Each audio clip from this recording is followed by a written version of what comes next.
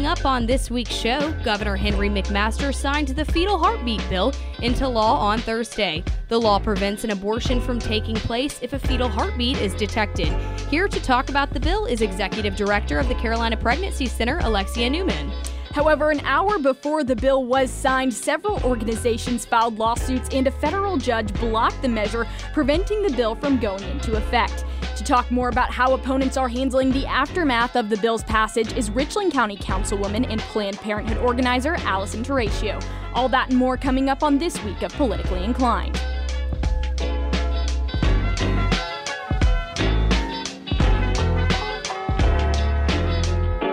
The news is first.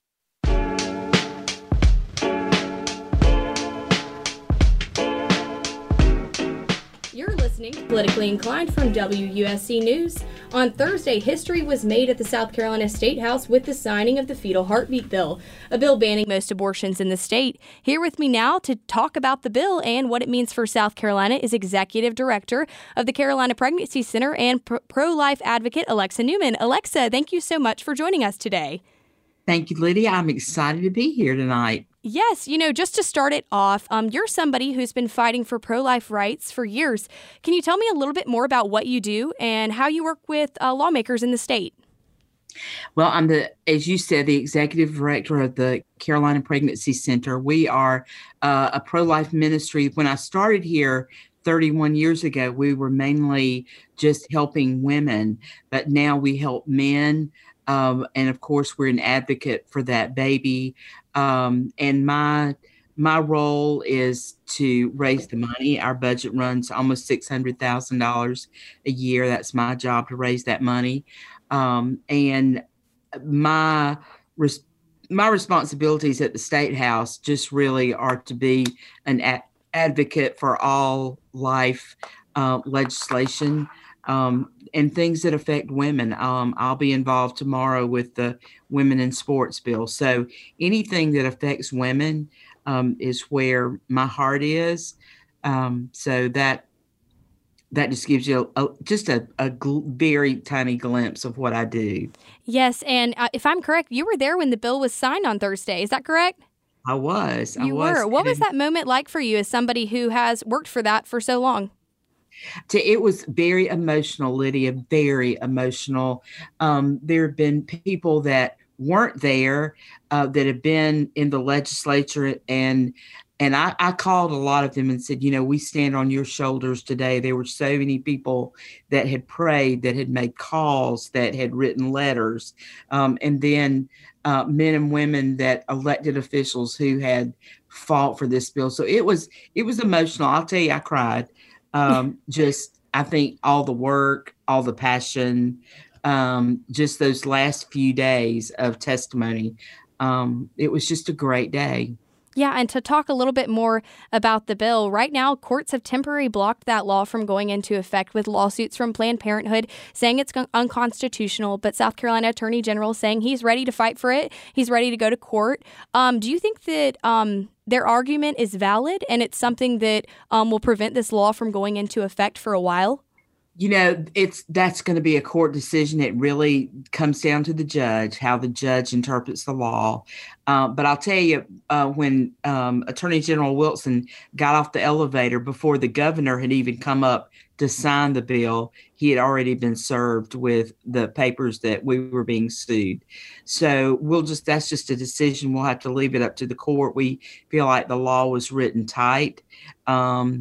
And so we're just hoping for the best outcome. But we know it's going to be challenged to the Fourth Circuit and probably all the way to the Supreme Court. And we're ready for that fight. Yes. And, one of these arguments from the other side is that if abortions are banned, then women and girls that seek abortions would seek riskier options, possibly harming themselves in the process. How do you think South Carolina and a clinic like yours is responsible to help come alongside these women and prevent something from like that to happen? Well, when women come to our office and their boyfriends or their husbands, they're looking for hope. And we do ultrasounds. So they see and they hear that heartbeat of that little baby. Our responsibility is to serve them, to help them, to give them guidance, to never to tell them what to do. And we do post-abortion counseling. So we see women who have had the pain of an abortion in their past and they want help. But our job is to say, these are the resources that are available, and just give them simple facts of fetal development, that a heartbeat is detected at 21 days after conception, that baby has brain waves 40 days after conception. And a lot of times they just don't know that. And they'll come in very resolute to have an abortion, and then they see the heartbeat, they hear the heartbeat, they see that baby moving around on the ultrasound. We don't have to say anything. The science says it. And then our job is to love them and to support them through that process. And we actually have a male on staff that works with the men, the dads. And that's been really helpful in this process. So true.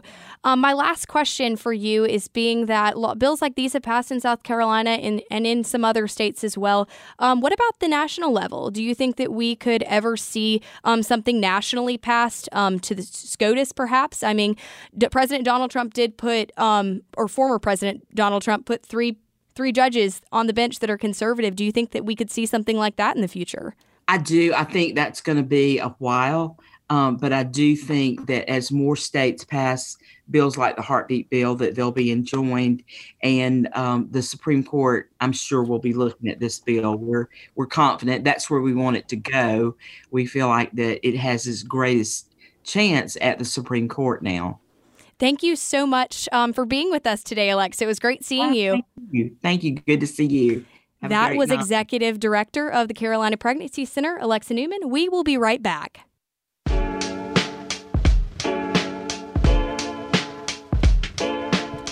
Welcome back. You're listening to Politically Inclined from WUSC News. While pro-life advocates praise the fetal heartbeat bill's passing, pro-choice advocates are concerned that without state courts overturning the bill, women may not be able to get an abortion in the state of South Carolina. Here with me to talk more about the lawsuits filed against the bill is Richland County Councilwoman and Planned Parenthood organizer Allison Terratio. Councilwoman, thank you so much for joining us tonight. Thank you so much. And you can call me Allison tonight. All right. Well, Allison, I appreciate you coming on the show to talk about everything that's happened over the past week in the state of South Carolina, especially regarding this fetal heartbeat bill. So my first question for you is, when the bill was passed on Thursday, what was your initial reaction? Well, this is something that we kind of expected.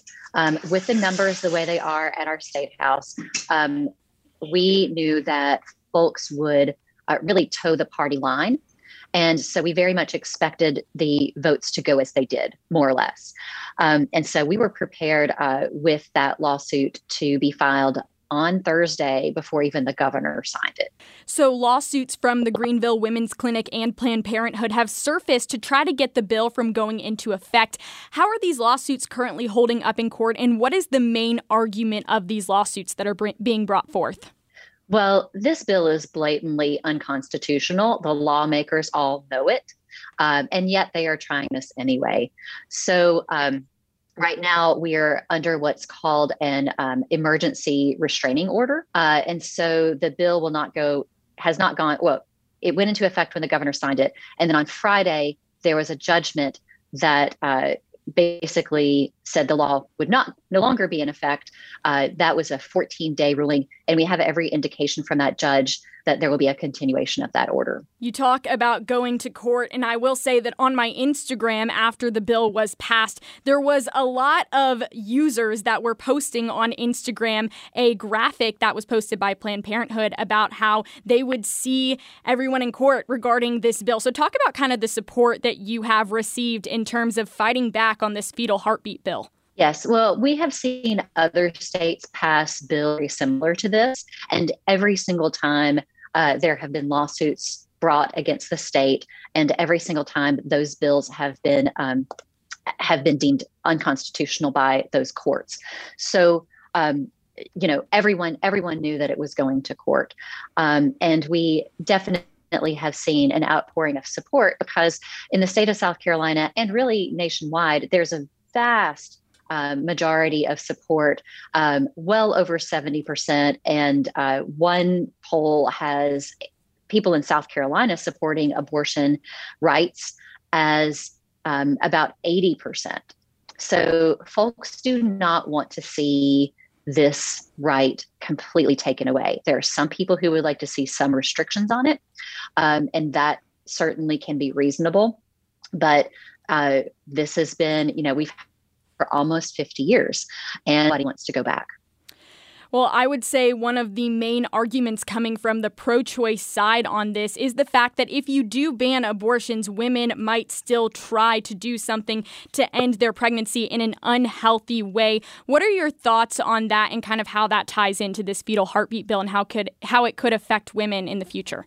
Sure. Well, laws like these disproportionately affect women who don't have as much access to healthcare in general. So women who have privilege, who can travel easily, who can easily get care for the children they already have, and who can afford travel and abortion services, they can get on a plane and go to New York.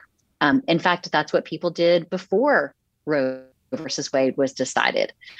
Will always have access to abortion. It will be the folks who don't have as much access who will do things like who will Google how to induce an abortion online. And they may be successful, and they may not be successful, and they may do some damage, some real damage in the meantime. So if this bill does go through and it goes into effect, what will be the next steps for organizations like Planned Parenthood and people like yourself to continue fighting for pro-choice rights? Sure. In the worst case scenario, if something like this were to go into full effect, Planned Parenthood would and other abortion providers would, of course, follow the law. It's what we always do. We follow everything to a T because, particularly because we're Planned Parenthood and we're watched so closely, there is never a moment where we're not in alignment with the law. I think that women will do, or pregnant people will do what they have always done if they can. They will cross over into other states to attain abortions. And so certainly there are efforts underway. I can tell you that some folks reached out to me on the day that it was passed and said, how can I help drive people to Charlotte? How can I help drive people to other places? So people are very much aware that could be the future. Well, Allison, we appreciate you joining us on Politically Inclined tonight. Thank you so much for having me. That was Richland County Councilwoman and Planned Parenthood organizer Allison Terratio. We'll be right back.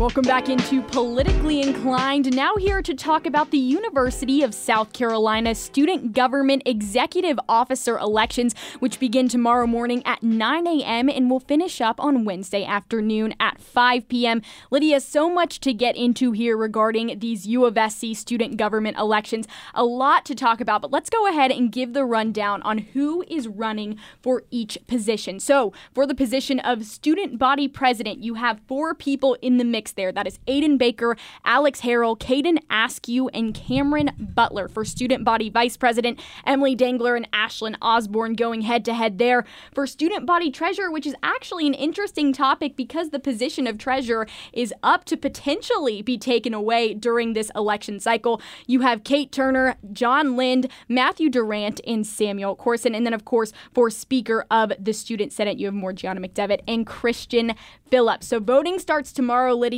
Where are you at right now on what you think the potential outlook of this election is? Well, SGTV News 4 did a poll on all of this right after the debate, that debate being Tuesday. We got to hear from the candidates for the first time. We'd heard their platforms on social media, but it was an opportunity to look a little bit more into what each of them value and what they're looking forward in the future of USC. To, just give you a little bit on the polls right now of how it's going on who they thought won the debate.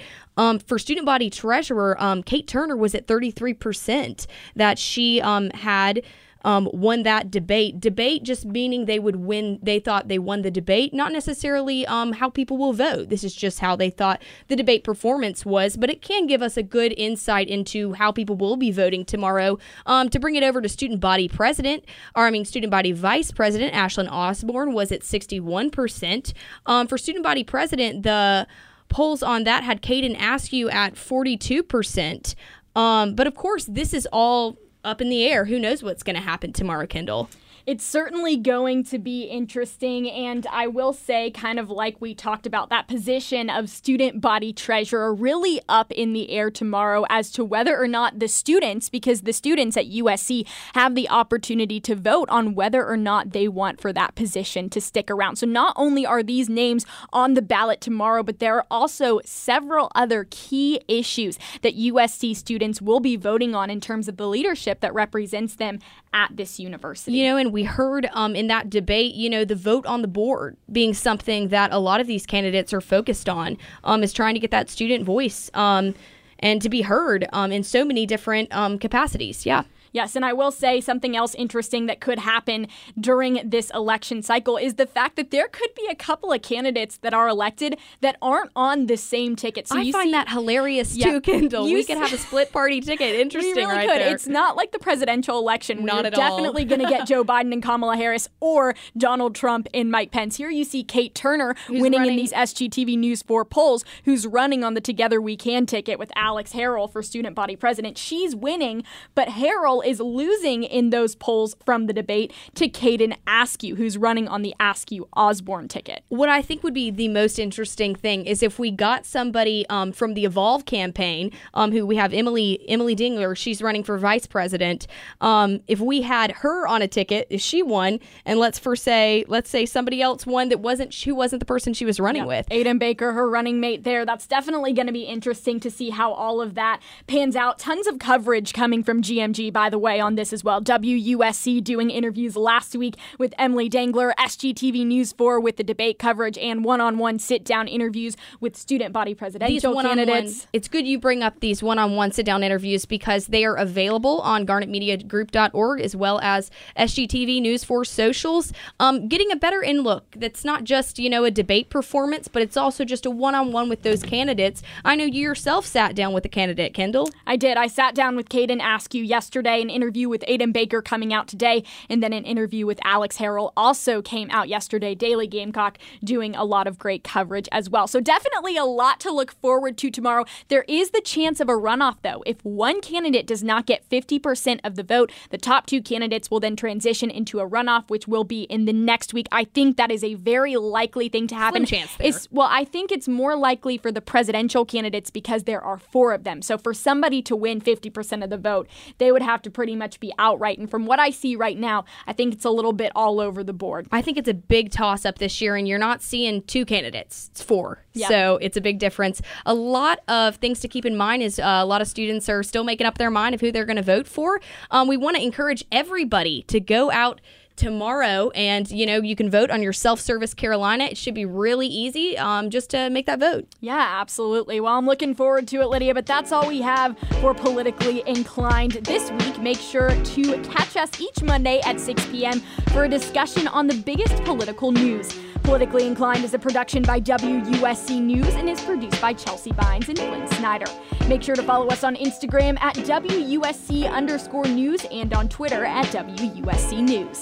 The music for Politically Inclined is called Fluffy by Smith the Mister. You can go find other news shows and WUSC News podcast at garnetmediagroup.org. We also want to encourage all of you to go out and vote tomorrow for the student government elections on Self-Service Carolina. From WUSC News in Columbia, I'm Kendall Smith. And I'm Lydia Blackstone. We will see you next week.